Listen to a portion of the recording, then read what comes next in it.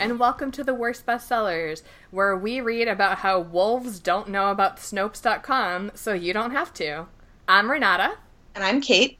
And for this episode, we read Lone Wolf by Jodi Picoult. Joining us to discuss this Animal Planet fanfiction is extremely amateur wildlife enthusiast Malia, and Megan, mother of 2 under 5 and trashy fanfic author. Hello, ladies. Hello, Malia. Hi, this is Malia. Hello, Megan. Hi. Thanks for joining us to share your Jodi Picoult expertise. Thanks for having us. Yes, definitely. Although, speaking of Jodi Picoult expertise, we all just learned in like the last 5 minutes that that's how Jodi pronounces her name. I had assumed it was Picoult. And in fact, I watched a couple YouTube videos and some of them say that, but she herself says Pico. So we might forget about that during the episode because for me, Picoult has been in my head for so much longer. But anyway, Jodi Picoult has written a lot of books. This is the first one of hers that I have personally read, although I feel as though I have read My Sister's Keeper because my mom read that recently and recounted the whole thing to me over the phone because there were like so many shocking twists that she was like, and then this happened, and then this happened, and I was like, whoa. But now I know exactly how I feel because that's how I feel about this book. Yeah, when I was selling books, one of my coworkers was reading one of them. It might have been My Sister's Keeper, and was like, have you ever read this book? Like, it's insane. And a lot of her books, because they were bestsellers, had really detailed plot summaries in our system. So one day when it was quiet, I went through and just read, like, almost like Wikipedia hopping, but within our system, from one book of hers to the next, reading all the detailed summaries of, like, the crazy family dramatic nonsense that was going on. Yeah. Yeah, I'm a little bit ashamed to admit exactly how many of her books I've read. I've lost count, but it's probably almost 10. There's no shame here. I haven't read that many, but a lot. I've read a lot. How many has she written? 20, according to the back of my book. Wow. Yeah. Mine says 19, but I think this is an older edition, so she's written one since then. Oh, and she has written young adult novels also, which I haven't read. Are they under her name, or are they... She co-wrote them with her daughter. She has an original musical. What? Over the Moon, an original musical for teens. Is that her Rent fanfiction? I have to look into this immediately. Or her Twilight Taylor Lautner fanfiction. Ooh. Ooh. She does mention him. It's true. So, I don't know. I guess we can just dive into discussing this book. Because, I mean, this book is so bananas. You could freeze it and blend it up and make a dessert to fool your children with. Like, it is so bananas. But then they would just be disappointed in you. It's true. Just like Luke's children are in him. Yes. So this book, I started reading it, and I started reading it before bed, and I was like, I'll just read like a chapter and then put it down because I'm so tired. And I read over 100 pages because every chapter ends on a cliffhanger, and I was just immediately sucked in to wanting to know more about this bananas family, which consists of Luke, who is the father, and an amateur naturalist who at some point abandoned his family to live with a pack of wolves for 2 years. And it's told in like flashbacks and flash forwards and whatever. So we see some of his time with the wolves. And then after he came back from that, he got kind of famous and had like Animal Planet show and a book deal and stuff like that. And his ex-wife and mother of the 2 children in this book, her name is Georgie, and they got divorced, and she married their divorce lawyer, and the kids are Edward and Kara, and Edward is gay and is older than Kara, and Edward and Luke had a big falling out when Edward came out, so we think, and it went so badly that Edward left the country immediately. He was 18 and he just left the country and went to Thailand and started teaching English for 6 years. So he's been out of the picture. And meanwhile, Luke got custody of Kara, which is weird because he seems like a terrible parent. I think it was less that he got custody and more that they had a very casual arrangement where Kara made the decision that she wanted to live with her father at this point. Yeah, I guess that's a better way of saying it. Yeah, like it wasn't a formal court thing. I think they say that they had custody. joint. I think they say somewhere that they had joint custody. Yeah. Yeah. And when Kara was like 14, she made the decision or 13 or 14, she made the decision to go live with her father because her mother, who remarried the divorce attorney, had twins, and she felt like the mother was trying to cut her out to make like a new, shiny, better family. Mm-hmm. So Kara and Luke get into a car accident. And Luke ends up in a coma, Luke, the wolf dad, and Kara is injured but not in a coma.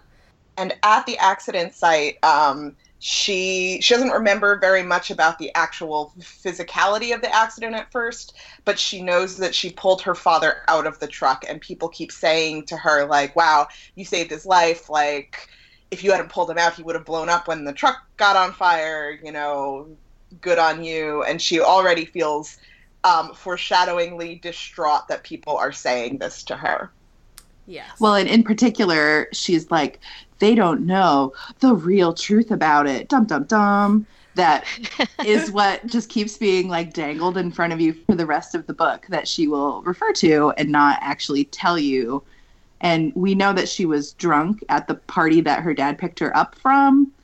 And so I was like trying to guess, like, was she driving drunk and the dad wasn't actually driving and just came with the car? Like, what, you're just trying to figure out what this big secret is, like the whole book. And it's like every character has at least one thing like that where in their thoughts they're like, but so-and-so doesn't know the real truth, ... And then so there's so much going on where like, well, I want to know the truth about the wolves, I want to know the truth about your divorce, I want to know the truth about why Edward went to Thailand, and everything. Yeah, it's told from multiple point of views, and as we've seen in some books in the past, each point of view has their own different font. Yes. Which is kind of annoying, but that's not typical for Jodi Picoult, because I read another one of hers recently that also featured the Abenaki tribe, and that one had regular fonts throughout. Interesting. Well, I will say that at least it was consistent, unlike Redeeming Love, where sometimes there would be mistakes and God would speak with Satan's font. And it really threw you off. I hate when that happens. It's also told, because it's told from different points of view, there's a lot of both actual flashbacks. All of Luke's chapters are actual flashbacks from his point of view, him telling his story at the time it was happening years before. And then within the narratives, there's a lot of the characters remembering things that happened in the past. So it's one of those stories where you can't tell the story in chronological order because it spoils all of the twists. Yeah. So we'll do our best to cobble it together as we normally do. So it starts with they're in this accident, they're taken to the hospital, they call Kara's mother, Luke's ex-wife, to come see her, but because she's divorced from Luke and Kara is under 18 and also injured, she can't make any healthcare decisions for Luke. They need to contact an adult who is a living relative who can make those decisions, and the only person is Edward, who, as we said before, had fucked off to Thailand after some argument with his father and hadn't really spoken with anyone except for his mother every once in a while for the past 6 years.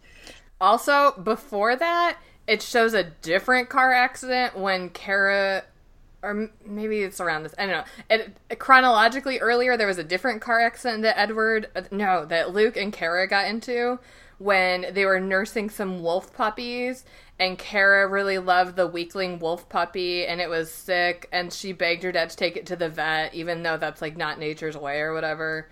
And so they went, and then the wolf died, and then they got into a car accident on the way back. And so for a while, I was wondering if that was somehow related, if that was like Kara's secret about this other car accident, like, was a wolf involved? Like, was the wolf driving? I don't know. But that's not it. Also, in the sort of early in this book, you get the sort of racial weirdness that goes on with many different groups of people, but it really starts out pretty early with the Thai people, where it's like a weird joke about making fun of their English, as they are English language learners in Thailand. And it really sort of started like the weird racial tone for the whole book at that point. I don't know if anybody else picked up on that. Yeah, that was uncomfortable, but almost immediately foreshadowed by the discomfort I felt about Luke talking about the indigenous tribes, which he sometimes refers to as the Abenaki, but sometimes he's making like sweeping generalizations about Native American tribes, plural. And he compares them to wolves, but in a good way. But it's they're not always cool. His friends. Yeah. He's always like, oh, my Native American friends. Friends / every brothers. Opportunity. Yeah. Oh, yeah, brothers. I'm going to back up just a little bit, because I hadn't remembered there being a first car crash, and I just looked at it, and I don't think that it was a car crash. What? I think that it's just poorly written in that it was a thing that she is remembering during the car crash that's happening. What? Oh, God. I really thought... Because they made a big thing about how exhausted he was from staying up with all the wolves, and so I thought she was feeling guilty about that. Well, no, because they come home and they bury... I came home and we planted a tree, and that marked where the wolf had died and where we buried her. It's the same type of tree that 4 years later I see rushing towards the windshield too fast. Yeah, I don't see the first accident either. Okay. Well, fine. Sorry. But so they have this one accident, and they call Edward, and he is racist in Thailand, and then comes back from Thailand to the hospital. And he looks so much like his father that for a while Kara is hallucinating that the younger version of her father is here at the hospital to talk to her.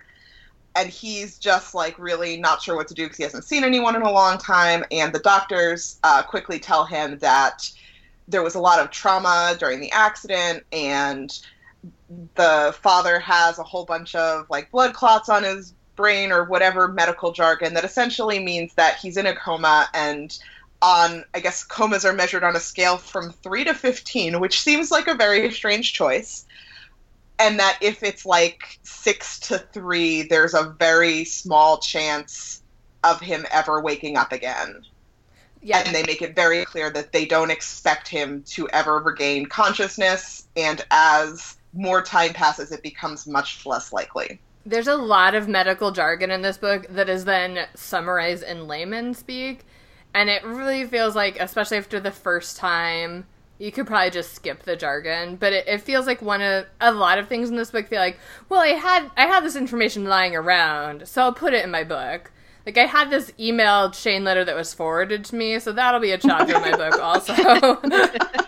I've got this sweet wolf clip art. Put that in here. She does say in the afterword, in my version of the book, that she came up with part of the idea for this. She was on a flight before she was famous next to a neurosurgeon, and they were talking, and at the end she was like, this is all really interesting. I'm going to file it away and put it in a book one day. So, like, literally, I think it was a case of him being like, here's some interesting facts about comas, and her being like, I'm going to just put them all in this book for really no reason. Well, and I think a lot of her books have medical dramas in them, right? Yes. Well, they're definitely all some kind of hot button issue. So there's school shootings, there's suicide, there's having a second child for spare parts for your first child, as much as that's a hot button issue, and things like that. And yeah, sometimes medical.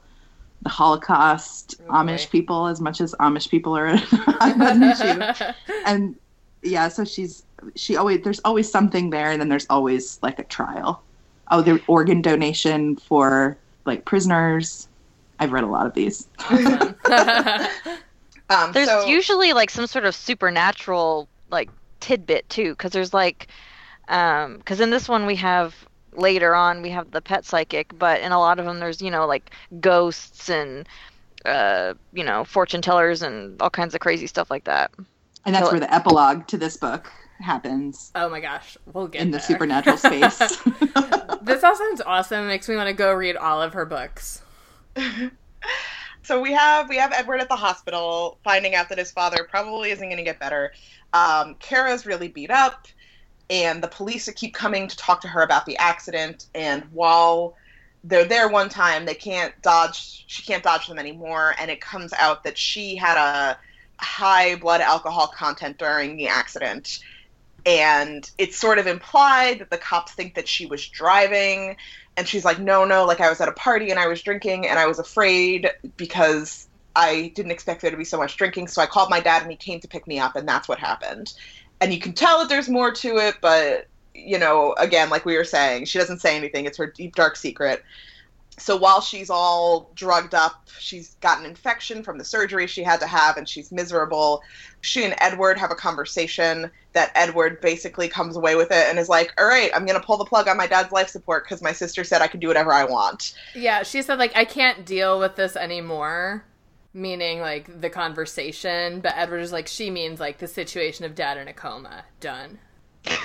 So he, signs all the paperwork because the dad was an organ donor. So he's obviously, he wanted his organs to live on after his death and him not to be in a vegetative state. And then Kara finds out that this is what he's going to do, and she freaks out. And he pulls the plug from the ventilator. Yes, just straight out of the wall. Just pulls it out of the wall. And so she brings him up on charges of attempted murder. Yes. And she gets this, flashy TV lawyer who'd been in the news for defending, or I don't know what his role in it was. There was a woman who was pregnant and in a coma, and her family, some of them wanted to pull the plug, and some of them wanted her to, and to have the baby while in a coma, basically. And so he represented the having a baby in a coma side. And so he was kind of in TV, and she was like, oh, if that guy is for that, then he's definitely going to help me with my dad also. I love the way that she just kind of goes into his office like a boss. Yeah. Yeah, she fakes her way in by saying that she is his niece, and then she just makes her case about how my dad thinks all life is important, he saved all these wolves, and so he would think that his own life is important. And I read some Wikipedia articles about people who came out of comas, and it can happen, and you've got to help me out. Oh, and she lies, because he's you have to prove that for it to be attempted murder, you have to prove there was malice, and not, it sounds like maybe your brother was just trying to do your father's wishes. Are you sure that's not the case? And she's like, yeah, because when he pulled the plug, he yelled, die, you bastard, which he did not do. But the lawyer's like, okay, great, let's go to court. Yeah, so they go to court, and it comes out over the course of it, I'm trying to remember, that there was a nurse or somebody, there was a witness. And she was the sister of the lawyer. Yeah. So after Joe, the husband of Georgie, Kara's stepdad, finds out that this doesn't look like it seems, because Georgie asks her to help Edward because she doesn't believe that he would murder his father. And he talks to this nurse, and she's like, yeah, I told my brother, the big famous lawyer who's representing Luke's daughter in this case, he didn't shout that. He just pulled the plug out of desperation, and that was it. So they get the charges against Edward dismissed, but obviously this has caused a lot of family drama between everyone. Kara's 17 3/4, as she reminds people constantly. Just a very mature person would do. Yeah. Also, Kara has been mad at Edward because she blames him for her parents' divorce. And she's like, I'm 17 and I know that's not exactly it, but it still just feels that way to me, so I still fucking hate Edward. Yeah. So she's already got something against him, and then she doesn't like anybody. Yeah. Except maybe her her dad. Except for Luke and the wolves.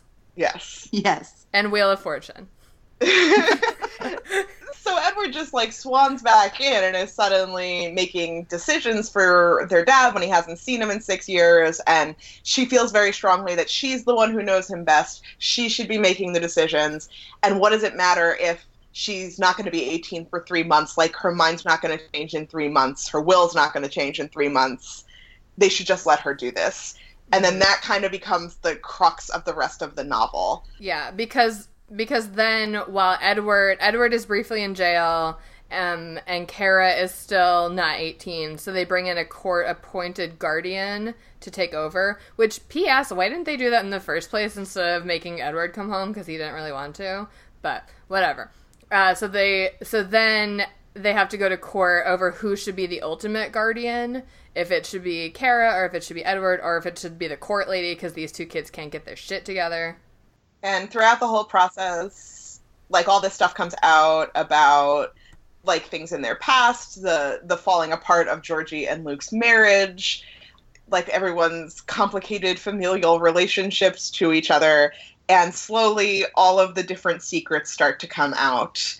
Yeah, this is, like, the juiciest court transcript ever, because every single because argument... Edward can't keep his mouth shut. Edward and Kara both, though, they keep, like, blurting out shit of, like, I know I shouldn't say this, but this...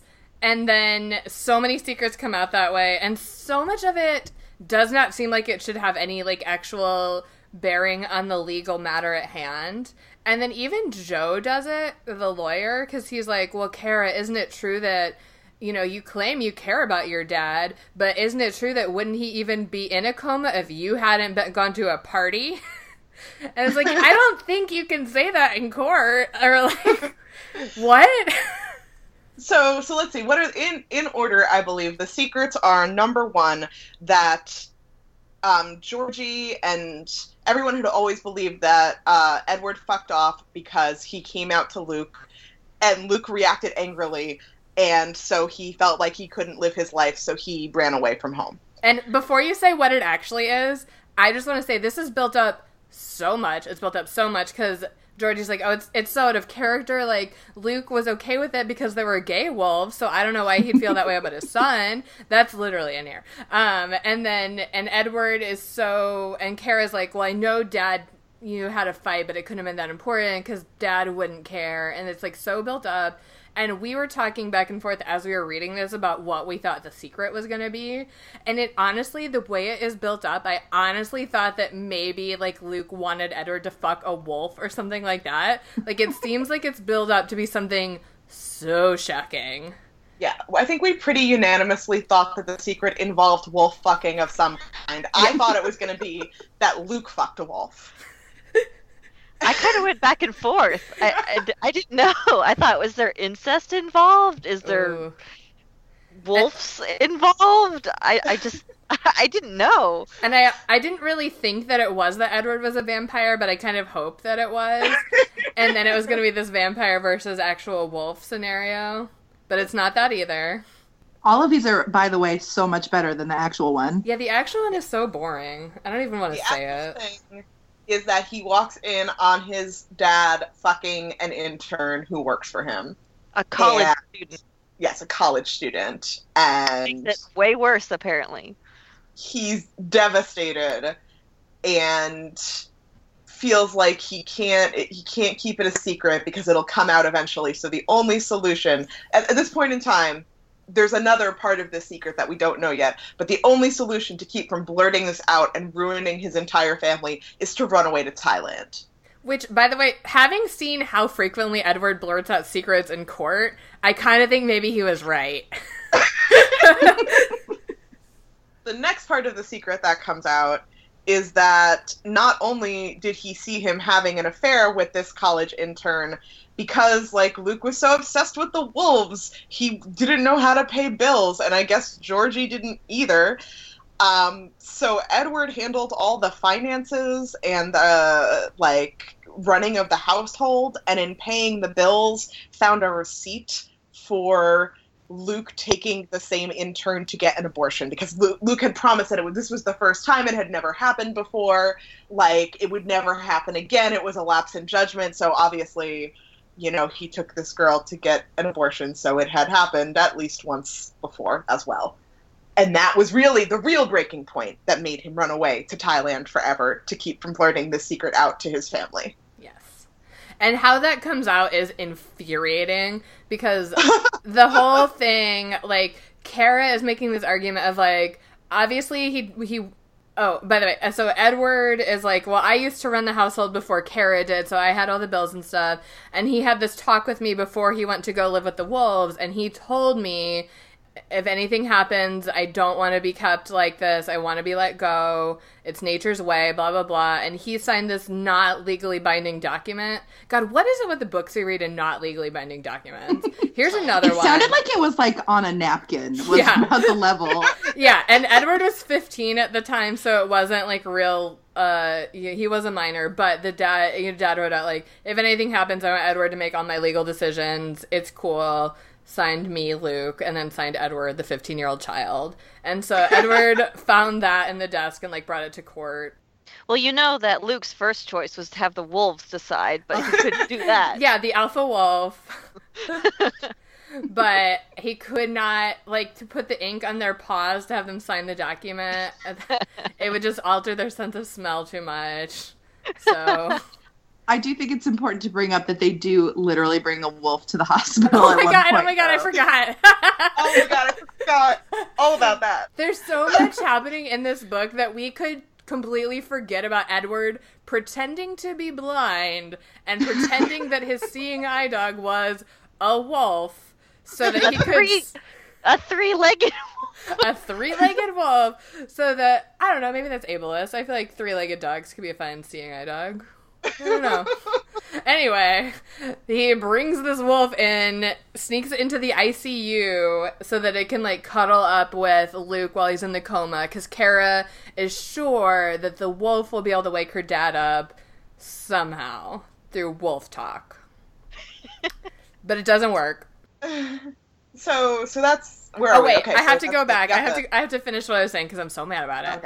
Okay. So Kara is building this case, right, that even though Edward had this talk and this sketchy document or whatever, he doesn't really know how important life was to Luke, because Luke fought to, like, save the lives of all the wolves, and, like, the life of every creature was so important to him. And so since all lives were so important to him, then obviously, of course, his own life would be important, and he would want to be kept on life support as long as he needed. And Edward is like, if that's true, then why would he pay for an abortion? And it's just like, oh, like, this is a gross argument. Like, these are not the same issue, and I don't care for this. Yeah, it kind of got into soap opera territory there. Yeah. Yeah, and it's hard to be on, like, anyone's side in this book because Luke is gross, and Kara is really, like, sullen and immature, even at 17 3/4, and Edward is also about as gross as his dad. And I guess we'll talk about what makes sense and what doesn't at the end. But so that's the abortion secret comes out, and the court reporter or the legal guardian makes her finding where she believes, after reading Luke's autobiography and watching his Animal Planet show, that he would want to side with Kara. And the judge goes to visit Luke's body in ICU and then comes to the conclusion that Edward should have the legal guardianship over his dad because he sat next to the body, the judge this is, and he could tell that Luke was gone, that his soul was gone. So Edward should be in charge to kill him. Also, it's, and they kept saying, like, to kill him. And I get that dramatic Kara would think that, but removing somebody from life support isn't the same as murder. No. We just need to, like, have that out there. And also, abortion is not the same as murder. Also true. And also, like, a wolf eating another animal is not the same as murder. None of these things are murder. It's kind of telling, though, because Kara keeps saying, you know, kill my father. But, I mean, when we finally get to the end, we kind of realize that it's just her guilt and stuff, because when she pulled him out of the car, she dropped his head on the pavement. Yes, that is the last secret that she gives, is that she tells after he's pulled off life support, or maybe right before he's pulled off life support. Sure. She and Edward go to the wolf sanctuary, and she tells him that She hadn't had one beer and then called her father because she was scared. He had tracked her to the party because she had lied about going to it and pulled her out against her will. B, she had had a lot of grain alcohol and was super drunk. C, they had a huge fight in the car right before the accident, and the last thing she said to him was, "I hate you." And then D, when she went to pull him out of the car to save him, he was still semi-conscious, but then she dropped him and his head hit the pavement, and she thinks that that's what made him brain damaged. Mm-hmm. Also, Edward's last words to his father alive were also, "I hate you." Which... you know what? Luke seems kind of gross. I feel like that's kind of like... I feel like that's maybe like what he had coming to him. I don't know. So that's an overview of the whole book. There's more weird shit that we're going to talk about, like the pet psychic. Oh my god. I don't know. What about the epilogue, though?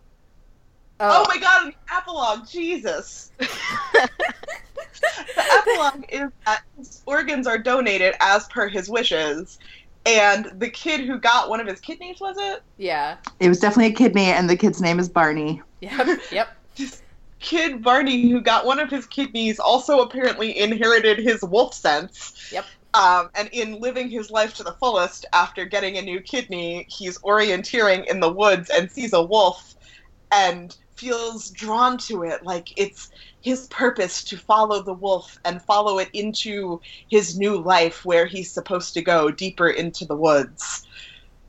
Yep. Yeah. Yeah, all the scenes from Luke's point of view also are just so weird and gross. Like, when Luke was a kid, he was betrayed because his grandparents had raised him, but he had thought that they were actually his parents because his mom had been a drug addict and been in jail or whatever, so she, like, gave Luke up to be raised by the grandparents, and then he found out, and he's like, "I can't trust any humans. I can only trust animals ever again."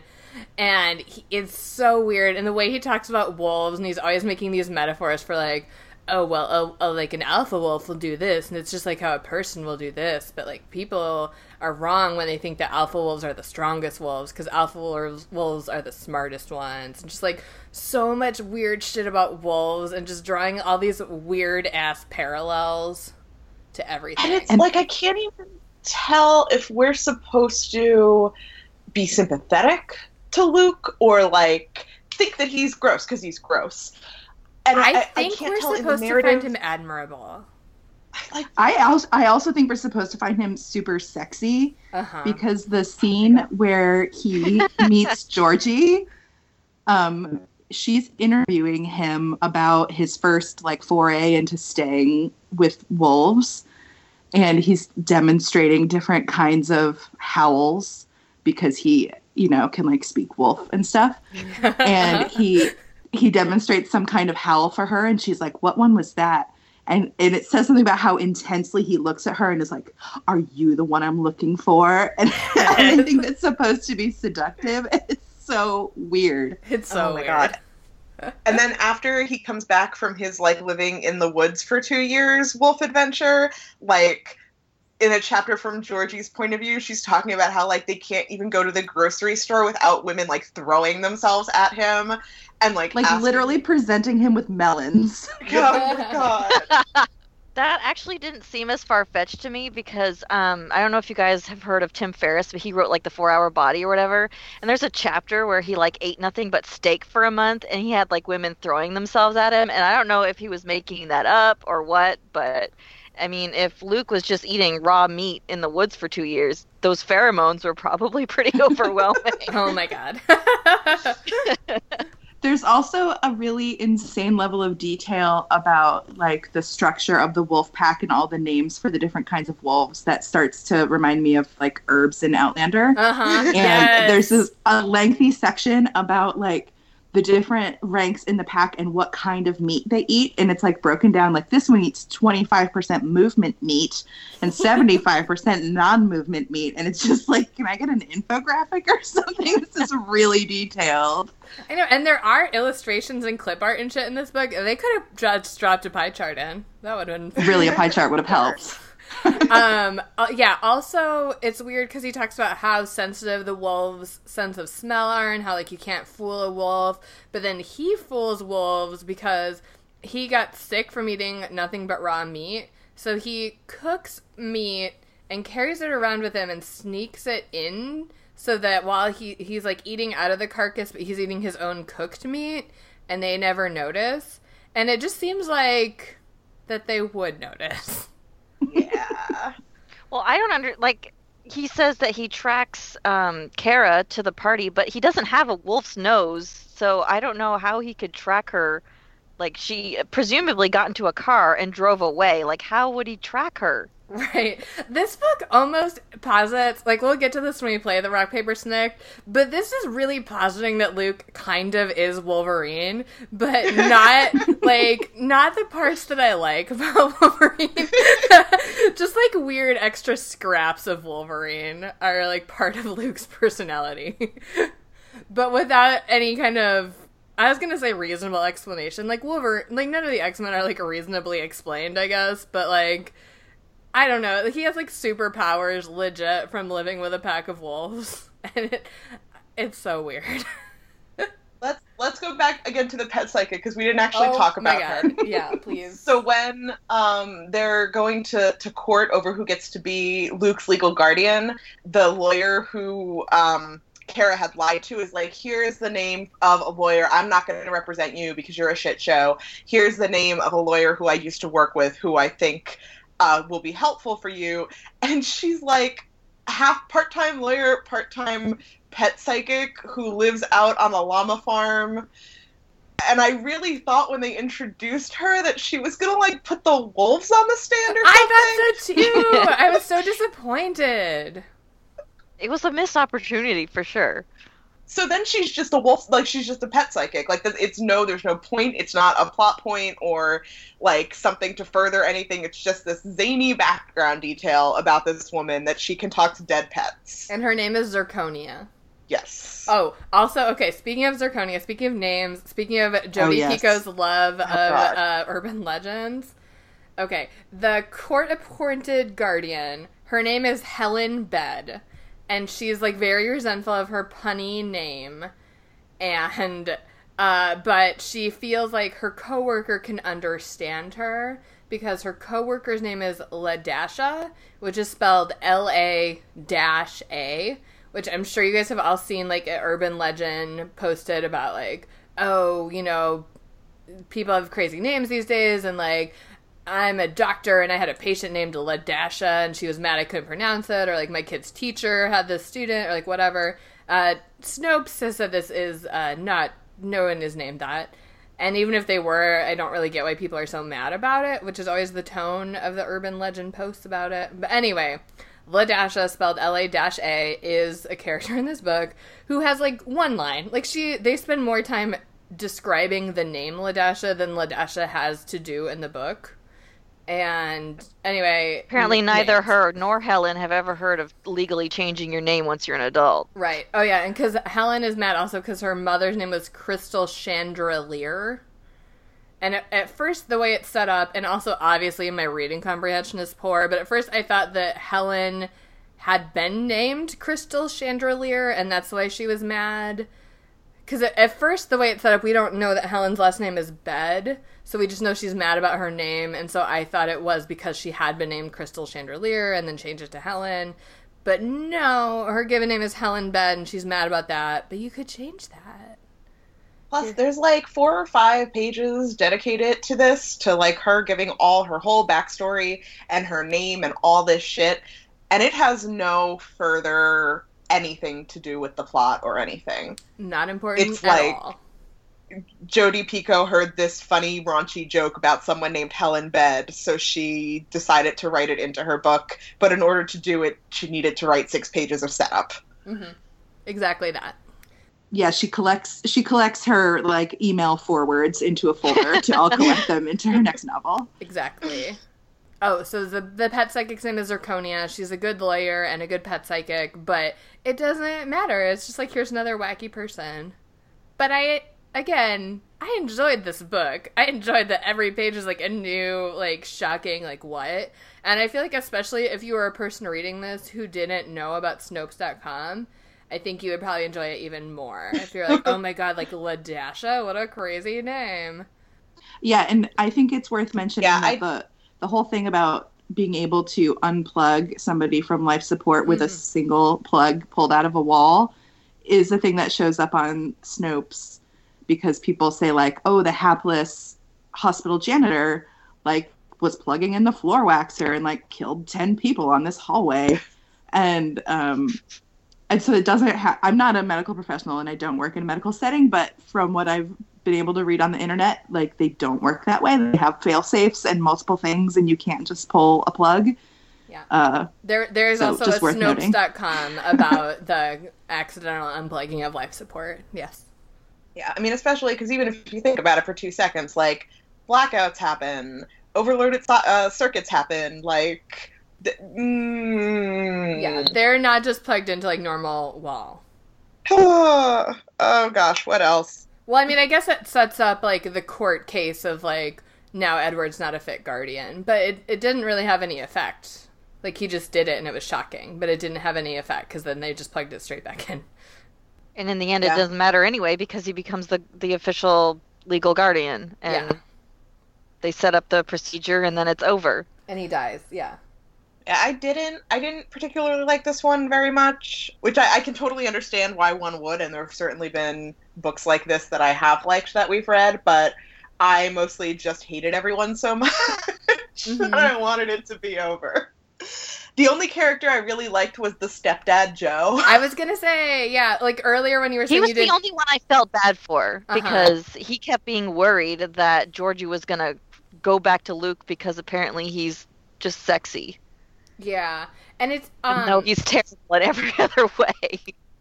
And Joe is Asian. His last name is Ng, and he has commercials where he's a lawyer, and he says the NG stands for not guilty, which I thought was hilarious. But I think he was, like, the least racist portrayed person of color or concept in this book, maybe.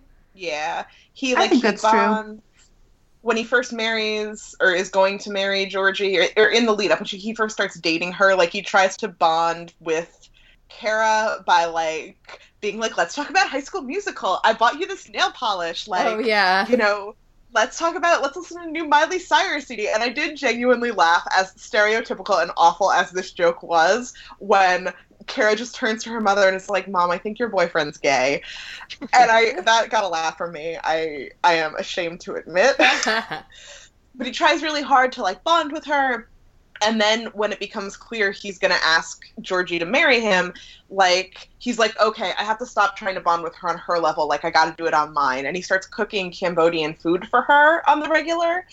And it seems like they do have, like, this really great relationship that builds out of that, where she confides in him and she cares about him, which makes the whole thing where she abruptly decides her mother doesn't love her anymore when the twins are born even kind of weirder, but whatever, she's a teenager. Yeah, it's even weirder. And then it's even weirder, or / worse, that when Joe is representing Edward as a lawyer, I don't know. I mean, I just really feel like in this situation you would, like, recuse yourself, right? Yeah, that seems like a conflict of interest. Instead of, like, raising because he's the one who then in court is like, but Kara, if you really wanted your dad to live, why were you drunk at a party? Which, again, like I said before, it doesn't seem like it would be a legal argument, and then be like, that is shitty. Like, you're her That's funny because they're in her book 19 Minutes, she actually does have someone that recuses themselves from a case because they were too close. Yeah. And that was an earlier book, so it's something that she's obviously thought about. Right. And it's like, I get it that maybe Edward couldn't afford a different lawyer or whatever, but once it became clear it was this, couldn't he, like, call in a bro or something? Exactly. You would think that Joe would, like, have lawyer friends, especially because isn't he a divorce attorney? Yeah, I also thought that was weird. Yeah, it just, like, the whole setup for that, and then, like, I think they did hand wave it a little bit because, like, it's a small town and he just does whatever, because, like, if his commercials are not guilty, like, that's not what divorce lawyers that's true. do. Yeah, it's just like the whole thing seems really, I mean, obviously very contrived, but Uh-huh. anyway, he was still the character that I was the most sympathetic with. And get out of there, man. Just get out of there. Yeah. Also, I was really sad that the end is that Edward decides he's going to carry on in his dad's name and stay with these wolves at the wolf sanctuary. Like, Edward, go back to Thailand. You don't even like animals. Like, what are you doing? Like, I really hope that, like, one chapter beyond the end of the book, he realized, like, oh, you know what, this was my grief process, and I wanted to spend a little time with these wolves, and, like, now I'm gonna go to college and, like, get my actual teaching certificate, or, like, some other thing. Especially because he has this whole revelation that, like, he always thought his father hated him because he was, like, the exact opposite of him and didn't care about the things he hated or that his father cared about. But, like, really, his father would have loved him for being him if he just, like, focused on the things he loved instead of the things that he didn't love. And so, like, for him to have that revelation and then turn around and be like, but I'm gonna carry on in my dad's footsteps doing things that I hated because grief, I guess. Yeah. And, like, realizing that his father loved the wolves because to wolves, family was the most important thing. Something family. I don't know. Well, even if he had just been like, Kara obviously loves these wolves and loves this life, so I'll just stick around to make sure that she's okay, and then I'll go and do whatever I want. Yeah. But it really seemed like the tone of the last chapter was like, oh, this is my life now. And I hope for Edward that it is not. And especially since he says over and over how much he hates that town that they live in. Yeah. Yeah, which is obviously a very small town because, anytime you bump into somebody, it's like the sister of a lawyer, of a judge, of somebody who you're going to have a scuffle with later in the book. Yes. Okay. Have we unveiled all the secrets of Lone Wolf at this point? I believe I think so. so. I think so. All right, let's move on to our dramatic readings then. And our first one is going to be a Luke flashback told in italics font. And I will be Luke, and Kate will be Luke's dad/grandpa. My adopted brothers in the Abenaki tribe believe that their lives are inextricably tied to those of wolves. Years ago, when I first went to Canada to study the way Native American naturalists track the wild wolves along the St. Lawrence corridor, I learned that they see the wolf as a teacher, and the way he hunts, raises his children, and defends his family. In the past, it was not unheard of for Abenaki shamans to slip into the body of a wolf, and vice versa. The French call the eastern Abenaki in Maine and New Hampshire the Natio Luporium, the Wolf Nation. The Abenaki also believe that there are some people who live between the animal world and the human world, never fully belonging to either one. Joseph Obomsawin, the elder I lived with there, says that those who turn to animals do so because humans have let them down. That would fit for me, I suppose. I grew up with parents who were so much older than my friends' parents that I would never think of inviting a friend home from school. I would purposely forget to tell my parents about open houses or basketball games because I was always embarrassed to find kids staring openly at my dad's white hair, my mother's soft wrinkles. Since I didn't have a thriving social network as a kid, I spent a great deal of time alone in the woods.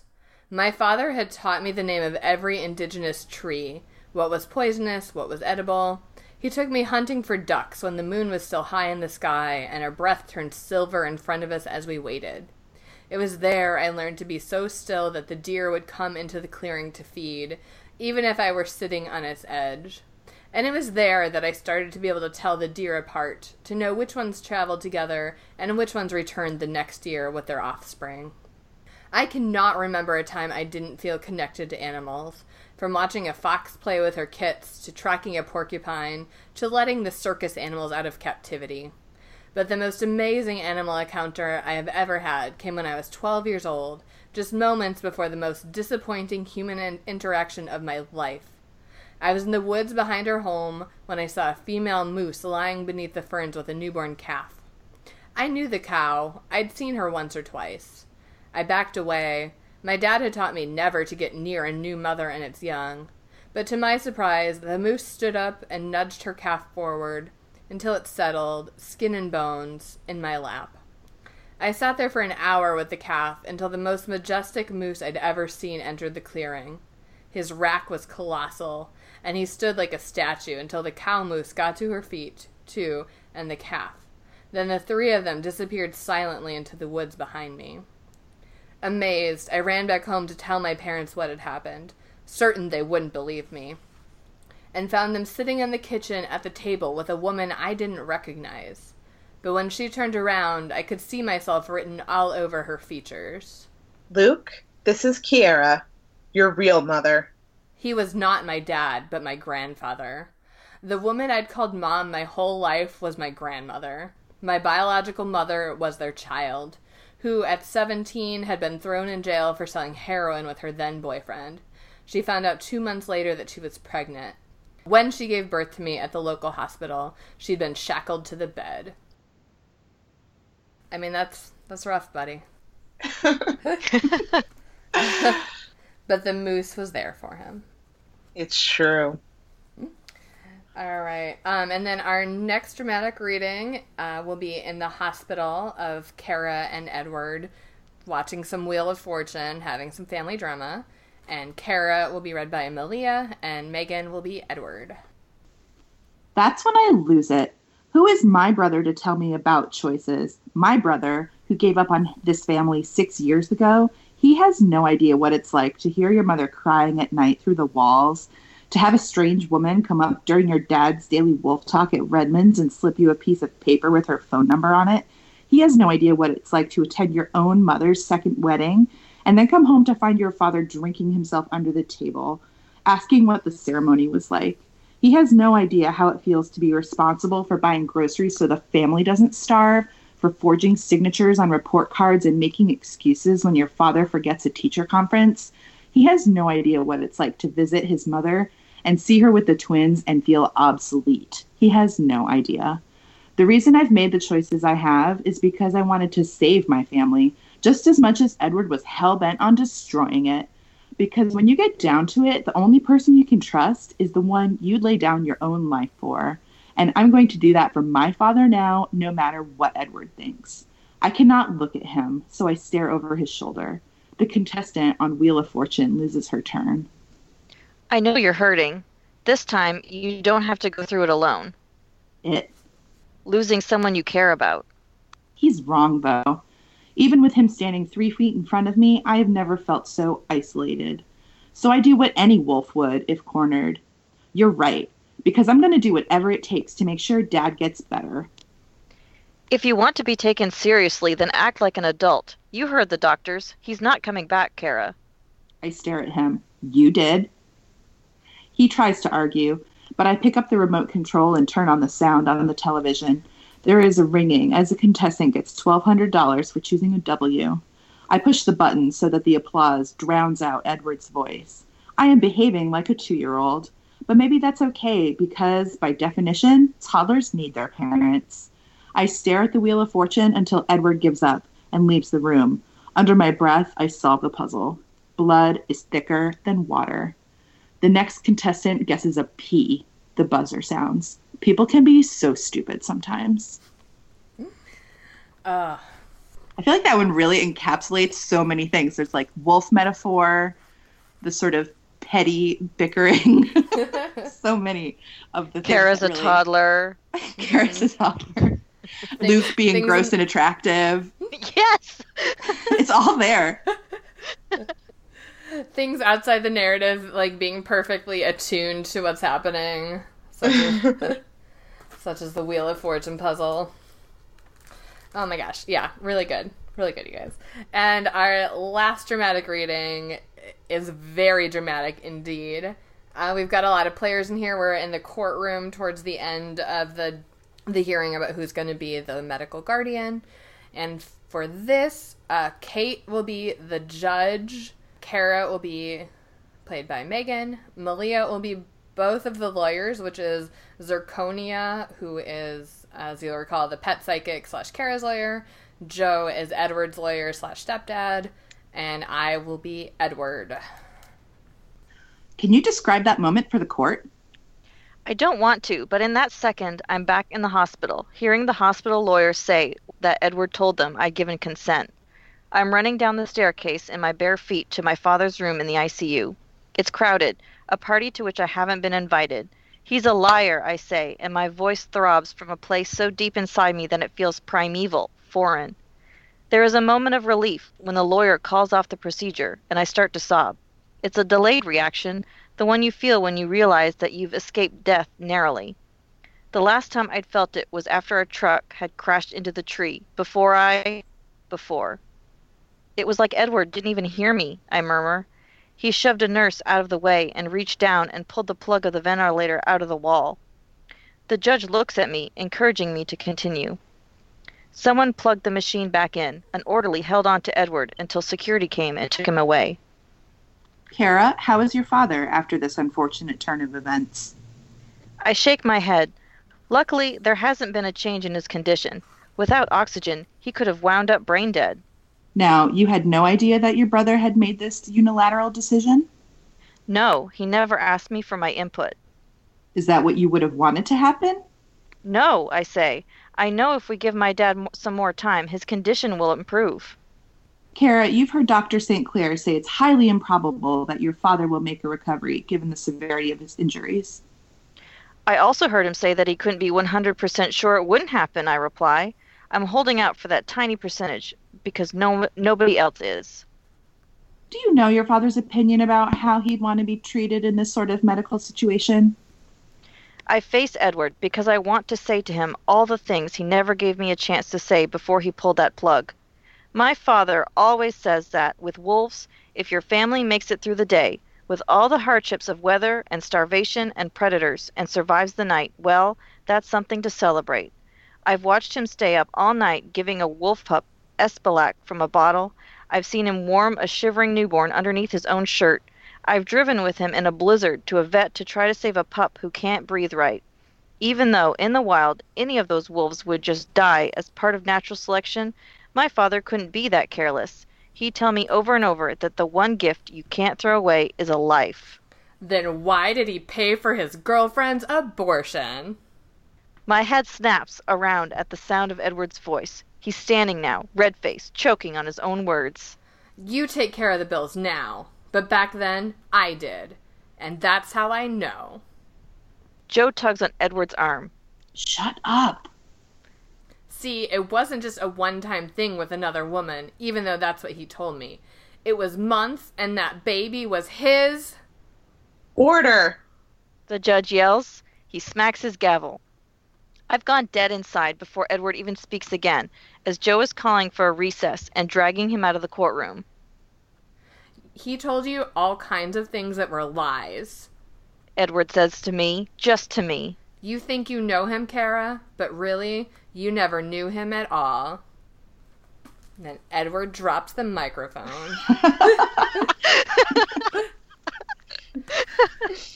This one does also have the thing where it refers to her secret about like how it felt before the truck had crashed, before I, literal M dash to not finish that sentence and reveal her secret.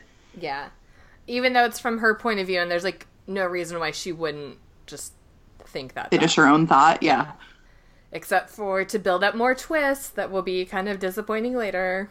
I kind of thought that she was going to say that her father had told her, you know, like, I wish I had stayed with the wolves, or I like them better than you, or I wish you'd never been born. I thought that's what was going to happen. Yeah. It's interesting. This book starts off with such a bananas premise, and then it's like, oh, but wait, it's even more bananas. There's all these even more secrets that you don't even know about. And so it sets this really high bar of like, whoa, there's stuff in here that's even more crazy than a man leaving his family to live alone with wolves for 2 years. And, like, there's really not. Like, really, that is the most bananas thing, but it keeps acting like, but wait, there's more twists, and then it's all kind of like, oh, okay. I guess. I hadn't really thought about it that way, but now that you say that, like, yeah, that's really true. That it starts off trying to make you believe this, like, super crazy, ridiculous thing, and then the rest of it is just courtroom drama. Yeah, it's like, you'll never believe that this man who lived alone in the woods for 2 years with a pack of wolves, you'll never believe that he cheated on his wife. Well, yeah, I would believe that. Well, you'll never believe that he paid for her to have an abortion. No, that's still very plausible. Like, Yeah, the least plausible thing was what you told me up front about him going to live with wolves and sneaking cooked meat into carcasses. yes. And tracking his teenage daughter across town. Yes. You'll never believe that his drunk teenager accidentally dropped him while trying to get him out of a burning car. Yes. I would. Oh, boy. Okay, so that's this book, and now let's move on to a few rounds of Would You Rather. I'll ask, would you rather live with a wolf pack, the way Luke did, or live alone in a sadness cave, the way Wolverine often does? Straight up, Sadness Cave. I normally don't pick that solution because being alone makes me a little batty. Like, once Becca went away for a week and my car was out of commission and I was trapped in my house and I basically lost my mind. But I can't eat raw meat. I wouldn't do real well living in the woods off the land. I don't think I could make wolves believe that I'm one of them. So I'd have to go with Sadness Cave. At least then maybe my Sadness Cave could get Wi-Fi. Mm-hmm, mm-hmm. Definitely also Sadness Cave because, well, for one, I'm a vegetarian, and for two, I'm, like, real slow. So, like, I would definitely end up really low on the wolf pack, and I'd have to eat, like, the intestine contents if I read the infographic correctly. And that really does not sound like a lifestyle that is I'm well suited to. So definitely Sadness Cave. My question is, does a Sadness Cave come with food? Well, Because otherwise I might live with the wolf pack so they can bring me food because they feel bad for me. I mean, like, when Wolverine's in his sadness cave, he goes into town once in a while, mostly to buy more alcohol. So I think you're allowed to, like, occasionally leave for supplies, following the Wolverine lifestyle guide. Well, if there's alcohol in the Sadness Cave, then I'll definitely choose that instead. Yeah, which Yeah, because you definitely You can't can't have alcohol with the wolves. They can smell it. Right. they They can. judge you. Yep. Yeah, I'm gonna choose the sadness cave as well, obviously. And I have one more note about the living with the wolf pack that's not addressed, which is, like, I've taken, like, a 40-hour backpacking class about leave no trace principles, and Luke is leaving so much trace. Like, he is not following the rules. Like, you are supposed to, like, he always talks about how he urinates in the water source so he can't be followed by predators, but you are actually supposed to do that at least 100 feet away from the water source so that you don't contaminate the water source. And you're also supposed to bury your shit, like, at least 6 inches deep. And he never really talks about what he does with his shit, but I feel like it's something gross and wolfy. And if you're a lady, you're also supposed to bury your period blood 6 inches deep, which is, like, really kind of fun and witchy to do. But if you're, like, if you've got all these wolves around you, that's going to be a fucking problem, and I don't want to deal with that. So, cave, obviously. Next up, would you rather be a pet psychic or have your own Animal Planet show? You know, now that I've asked that, I realize the obvious solution is if you are a pet psychic, you could have an Animal Planet show. But when we wrote it, we went more like Luke's show, which is kind of like Steve Irwin, but for wolves or whatever. Like, you're not psychic, you just tell people about animals in that scenario.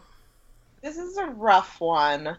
And I think, although I would want to be a pet psychic, I would have to say Animal Planet show, because I'm allergic to so many types of animals that if I had people bringing their animals to my house all the time so that I could be psychic with them, or even, like, their dead animals' things that I'm sure is covered in their dead animal's fur, it would not be very good for my health. Whereas if I did an Animal Planet show, I could stick to animals I was not allergic to. Yeah, I was gonna say, I feel like the pet psychic, I think she could only talk to dead pets. So I think she was more just, like, channeling them. Zirconia was. Yeah, still, I feel like it would probably I would not get to choose what kind of dander people would bring into my house. I would 100% be a pet psychic. I think that would be pretty fun, even if I was actually pretty bad at it. I would also want to do that because I think being a huckster would be fun. and I would, if I didn't like someone, I would be like, actually, your pet wanted to murder you the whole time. Even if I was truly psychic and that's not what the pet really wanted, I might still do that anyway for fun. It'd be less likely that people would be angry with you on the internet. That's true. I would want an Animal Planet show for sure. I definitely think that Dorte and I should have a reality show. I'm kind of mad that we don't already. So I'll take this opportunity. Also, I think it would be kind of sad to only be able to talk to dead pets. Like, if the ability were that I was like a telepath, but I could read the minds of living animals, I might be into that. But I think it would be sad. And I want a TV show. So, cool. Okay, last up. Would you rather marry your divorce attorney or find a new partner on christianmingle.com? Well, I've always heard that the best advice about picking a divorce attorney is to pick, like, the meanest, most ruthless one so that person isn't against you. And so that's probably not somebody... So that's what I would do if I were getting divorced. And so I don't think I would want to end up marrying the super mean, ruthless person and instead patronize the lovely sponsor, christianmingle.com, and find a wholesome, kind person. Excellent. Yeah, I have similar views. In addition to, I would probably want to choose like a real tough as nails person to be my divorce attorney, whereas that is not necessarily the type of person I'd want to spend my life with. I feel like probably like there's a lot of transference sort of shit that happens with divorce attorneys. Oh, gosh. Where you're like, this person is saving me from my shitty marriage and I'm developing feelings kind of thing. Which I would want to avoid really anyone who gets entangled in that on the reg. And plus, Christian Mingle are such wonderful, caring, devout sponsors to us that I would never betray them like that. Of course. So I'm going to go a different way, and I'm going to say that at least if the divorce attorney is a shark, then I know what I'm getting myself into, and then people online usually misrepresent themselves, so I'll go with the devil I know rather than the devil I know. My true answer to this is I would rather marry a pet psychic, but that's outside the boundaries of this scenario. So I will use christianmingle.com to find someone who God has blessed with pet psychic abilities. I'm sure I can filter for that. And we'll be very happy together. All right, and now we'll move on to our reader's advisory, where we'll suggest some things to read instead of or in addition to Lone Wolf. And I think we'll start by having Megan and Malia maybe talk us through some of Jodi Picoult's greatest hits, which this maybe was not one of her best. Yeah, I think if reading something with a really bananas plot with a lot of twists right at the end sounds up your alley, you can find ones that have less deplorable characters and less problematic racist undertones and overtones in some of her other books. Well, you can kind of like go between like ones that are about medical issues, because like My Sister's Keeper is probably the most famous because they made that movie, but Handle with Care also is about brittle bone disease. I can't think of any other ones right off that are about medical situations. I guess one about autism, which it's kind of a medical situation, and also the organ donation. That was Change of Heart. I really liked that one because there was a prisoner that thought he was Jesus, and that was super cool. Nice. So that was my favorite one of hers that I've read so far. And I think pretty much all of them are like multiple viewpoints, big family dramas, or at least like, there's like a lawyer and then like a family, and there's, it's pretty formulaic. Definitely formulaic.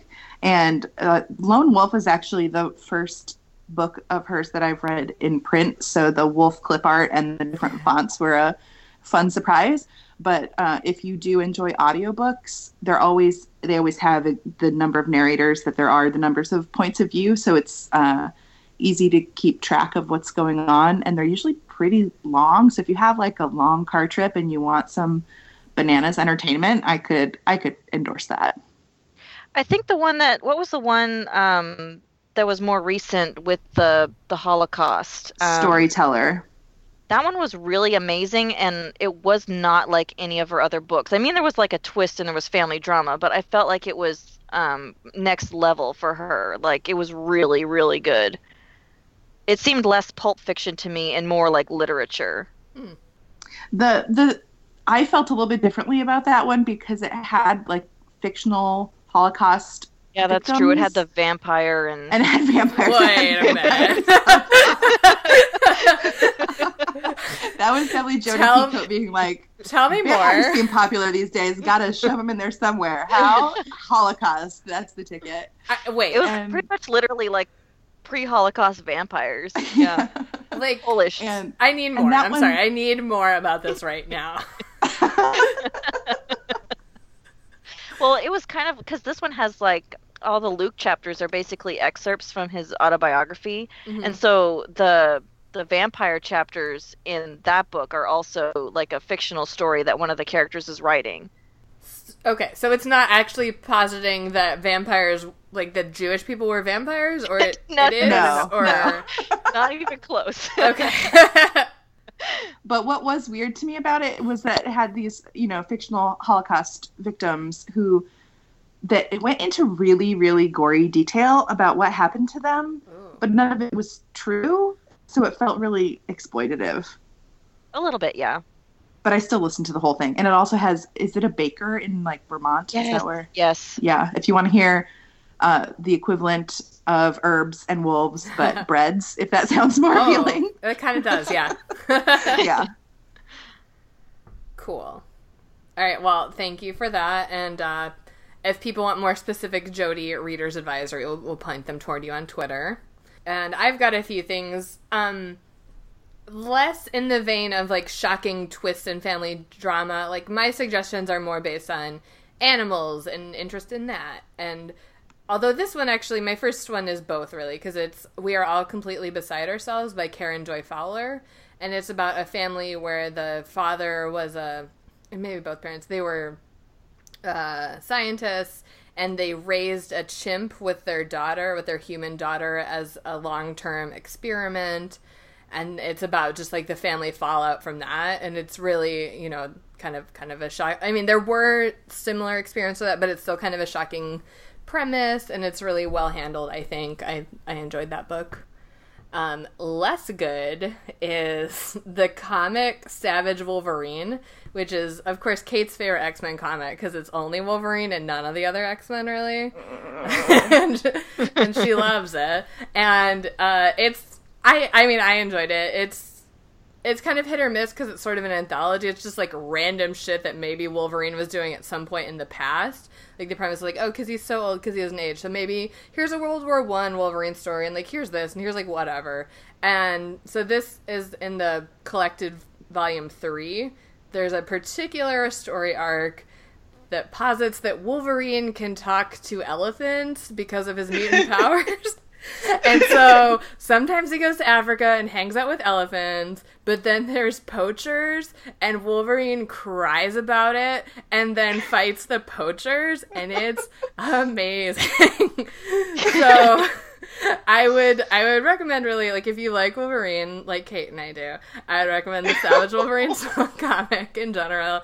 But if you just want that elephant shit, that is in Savage Wolverine Volume 3, Wrath, by Richard Isanove and Phil Jimenez. And then one more thing that I will recommend is specifically a moth story by Alan Rabinowitz, which is called Man and Beast. And then he's also written, like, an adult book and a children's book expanding on the story. The adult book is called Jaguar, One Man's Struggle to Establish the World's First Jaguar Preserve. And he's this conservationist who established the world's first jaguar preserve. But the moth story is just about how when he was a kid, he had a stutter, and he couldn't, he was so shy, he hated talking to people, but he didn't have a stutter when he talked to animals. And so it's about how he would go to the zoo and, like, talk to the jaguar and other animals. And, like, I'm almost crying just thinking about this story. So if you've got just like 15 minutes to listen to a moth story, it's super good. And then if you've got a little bit longer, you could read the book also, by Alan Rabinowitz. I'll just highlight a couple of mine. If you are into the whole animal conservation sort of thing, Hoot by Carl Hyacin. It's one of his books for middle grade readers, despite the fact that when I Googled it, basically everything said it was for young adults, which is incorrect. Which is about a boy who's having some trouble socially in school, and the discovery that he makes that a essentially IHOP franchise is going to be building on land inhabited by an endangered species, and kind of his quest to bring this to light and save the obviously a kind of owl, because it's called Hoot. It's been a while since I read it, but it's very funny and it's cool, and I liked that one. And going more towards the family tragedy side of things, Walk Two Moons by Sharon Creech is about a young girl and her struggle with her feelings towards her family, and I'm trying not to give away the ending if you've not read this, and the acceptance of tragedy and dealing with grief and that whole sort of thing, while also telling funny stories about her neighborhood. So that's two. They'll have a couple more up on the website as well. Which is, of course, worstbestsellers.com. Yes. My last thing that I'll recommend also is just the Wolverine solo movies, mainly for their excellent use of sadness caves. So I was gonna suggest Dances with Wolves, but it's been so long since I've seen it that I don't even know how much wolves are in it. But I'm pretty sure there's like Native Americans and wolves. So yeah, I think there's gentle cultural appropriation of wolves or of Native Americans and combining them with wolves. So and scruffy men. So I mean, if that's your thing, then I think it hits all of it. I've got a couple books. One is called The Fly Trap by, pardon my Swedish, Frederick Sjöberg. And it's a memoir of this guy who's an entomologist in Sweden, and he lives on this little island and he studies hoverflies, and he's super obsessed with cataloging all the hoverflies. And I feel like he's the exact opposite of Luke, that he has no like toxic masculinity or, I don't know, desire to like be a hoverfly. It's really warm, and he has a lot of really insightful things to say about the value of closely observing nature, which I think is kind of one of Luke's values, but then he takes it in a weird direction, and this guy takes it in a delightful Scandinavian direction. So I really wholeheartedly endorse that book, The Fly Trap. And I always endorse, because it's pretty much my favorite book of all time, Moby Dick by Herman Melville, if you want to read about pointless obsession that destroys many lives and families. It's always a good one to revisit.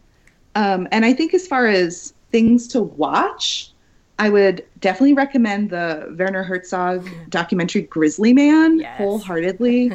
I would hardly recommend pretty much the entire oeuvre of Werner Herzog, but Grizzly Man in particular is also a Luke-like figure who thinks he can really commune with grizzly bears. And I don't know, does everybody know what happens? Is it a spoiler? I feel like Grizzly Man is past spoilers at this point. I think it's past spoilers, right? He totally gets like killed by bears. And it's really a fascinating portrait of somebody sort of obsessed in that similar way. And I think if you like that formula of like hot button issue plus family drama plus courtroom drama, Law and Order SVU really sits in the same place in my brain as Jodi Picoult books. And it's always a good time if you have 40 minutes to kill instead of, like 4 hours or however long these books take to read. Fantastic. All right. Thank you guys for sharing those. Again, those will all be up at worstbestsellers.com if you want to find out more about them. And now we'll move on to our candy pairings, where we will suggest a candy to go along with this book. Just like a restaurant might recommend a fine wine to go along with your raw entrails. My candy pairing would be trail mix made by hand from only things you can scavenge from the wild, and full of lots of plain whole grains that are easy to digest. Mine is not technically a candy, but it's movie theater popcorn, just because I have, like, when I start eating movie theater popcorn, it's really hard for me to stop eating it, even though I know it's going to make me feel gross and terrible and, like, hurt my mouth from being too salty. And, like, that's how I felt about this book, because I couldn't stop reading it, even though it was gross. I thought you were going for that, that GIF with Michael Jackson eating the popcorn. It's kind of just like watching everything unfold. Yeah, no, also kind of that, definitely. Just like, oh my god. Okay, so just like wolves are deadly and unplugging someone from life support is deadly, I've heard that Pop Rocks and soda are also deadly, so that was my pick for this one. Excellent. Mine is those assorted chocolates with the fillings inside that you don't know what it is until after you've bitten in it, because it's really stressful and you don't know what's coming. I don't find eating chocolates that stressful, but Well, I see where you're taste going. one and it's disgusting, Yeah. or it's going to be amazing, and you just don't know what it's going to be. That's fair. All right, now we'll play our favorite game, the Rock, Paper, Snicked, where Kate will say who Dwayne "The Rock" Johnson would be if he were in this book, and I'll say who Wolverine would be if he were in this book. And you guys will choose which makes the book better, or you can choose paper, which is to leave the book as is. And Megan and Malia, you both have your own vote. You do not have to come to consensus, and we will not appoint a legal guardian if you can't decide. All right. If Dwayne "The Rock" Johnson were in this book, he would be a counselor at Edward's school because he loves giving back to kids, obviously. So this was a natural career path for him. And after Edward's shocking revelation about his father's affairs / abortion / etc., The Rock notices that he's acting strangely. But before he can run away to Thailand without really any thought towards his future, etc., The Rock calls Edward and kind of gently confronts him about his change in behavior and, just inquiring as to if he's okay. And Edward explains everything that he's discovered about his family. And while The Rock understands the pressure he's feeling to keep his family together, he also tells Edward that he's just a kid and his father shouldn't put this sort of pressure on him, and it's not his fault and it's not his job to do this. So The Rock calls a family meeting together, and the whole family comes, and they confront these truths and kind of dial down to the fact that Luke really fucked up the family by running away with wolves for 2 years, and tears are shed, and everyone's kind of angry, but also sad and relieved, and better life decisions are made, and they all take a step towards healing, and no one runs away to Thailand or continues to eat raw meat with wolves. All right. Well, if Wolverine were in this book, he would be hanging out in a sadness cave in Canada, as he's prone to doing, and he would cross paths with Luke and his wolf pack during the time when Luke was living with the wolf pack when Edward was when Edward was 15. So at first, Wolverine would think that Luke needs help because he's this kind of like scrawny human out in the middle of nowhere with these wolves, and he's not that stoked, honestly, about being interrupted by another person while he's sulking in a sadness cave, but he kind of tries to help. But instead, Luke starts giving Wolverine advice on how to better fit in nature, like how you can't drink alcohol because wolves can smell it and they hate that shit. And at this point, Wolverine's pretty done. He just like rolls his eyes because obviously Wolverine knows what he is about. But Luke starts talking some more because he is actually a little bit lonely for human companionship. And they start talking about, like, the children that they left behind, and they bond a little bit, and Luke finally ends up actually taking some of Wolverine's whiskey, because he's getting a little emo about it. And then he goes back to his pack, and the wolves smell it and eat him. Wolverine discovers this the next day, doesn't think it's that big of a loss, to be honest, but he does pick up his ID off of his corpse and send it back home so the family knows he's dead. Everybody gets family grief counseling, but they eventually move on with their lives and don't have so many weird secrets tying them down. I'm going to go with Wolverine. Yeah, I mean, I think if there's any hope of this story also turning into a Werner Herzog documentary, it's with Wolverine, so that's what I'm going to have to go with. Yeah, I mean, I think probably the family would be a little bit happier with Kate's scenario overall, but I think it's more, like, viscerally satisfying if Luke gets eaten by wolves, and I think that's what we're all responding to. Yeah, I mean, as you're reading this book, it's like, really, is this how this guy's going to go out in this like quiet way in the hospital? Like, no, he really needs to get eaten by wolves. That was my persistent thought while reading this book. And so the Wolverine makes that true. Excellent. Well, thanks for playing Rock, Paper, Snicked, the game where no one loses. And now we'll move on to the moral of the story. Mine is leave no trace. I would say my moral of the story is secrets are no fun. Secrets hurt someone. True. My moral of the story is men are dogs and the worst. Very true. And my moral of the story is just feel free to use Snopes really liberally as you're writing a book. I think we've all learned some really good things from this book. Really important morals. All right, now it's time for Duarte's Corner, or my cat Duarte will get to chime in with his opinions about the book.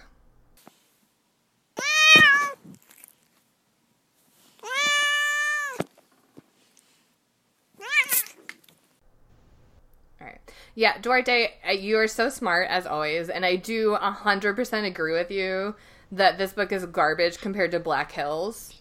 I don't think it's by Nora Roberts. I don't think it's only because there were cougars in Black Hills and this one just had stupid wolves, but I think that is really a strong case to be made for Black Hills over Lone Wolf. Yeah, I mean, correlation does not equal causation, but I also would agree that Lone Wolf was garbage compared to Black Hills. Black Hills was a much better read, but yeah, maybe your reasoning there is a little bit shaky. And I appreciate Duarte's efforts at learning to speak wolf and do the different kinds of howls that we learned in this book. So I'm still learning to speak wolf, so you have to be patient with me, Duarte. I also agree that they should have had a cat. That would have fixed everything. Yeah, the cat could hang out with the wolves and help them divide up the meat better, probably. I think a cat would be good at that. For sure. Definitely. All right, well, thank you so much, Duarte. We'll let you get back to your 18 hours of napping now. And do any humans have any closing thoughts about this book? I think we covered it. Yeah, I mean, I was disappointed in it, but I also pretty much enjoyed the act of reading it. That is exactly how I feel about every Jodi Picoult experience I've had. It's not just a book, it's an experience. Yes. Perfect. All right, well, Megan and Malia, thank you guys so much for joining us. Thank you for having us. You're welcome. Thanks for having us. You can find us as a podcast online at worstbestsellers.com. You can follow us on Twitter, where we're at worstbestseller with no S, because Carrot stole that S for Wheel of Fortune. We have not gotten it back.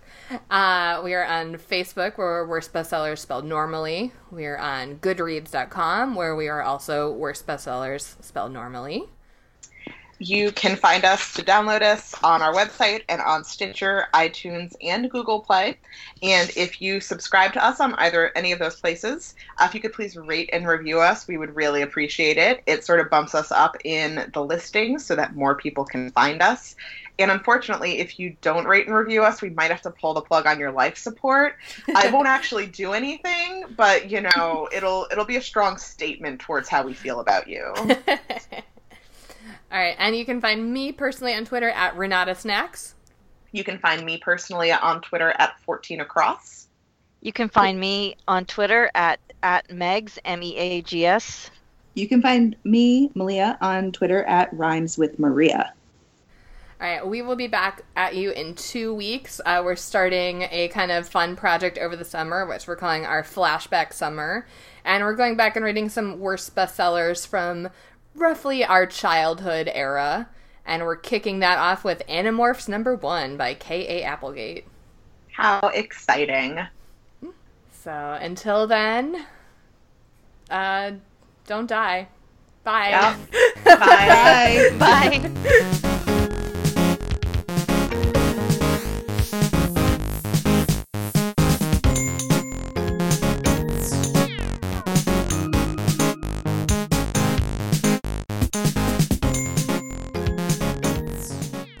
Did the audio drop, or is everyone thinking about candy?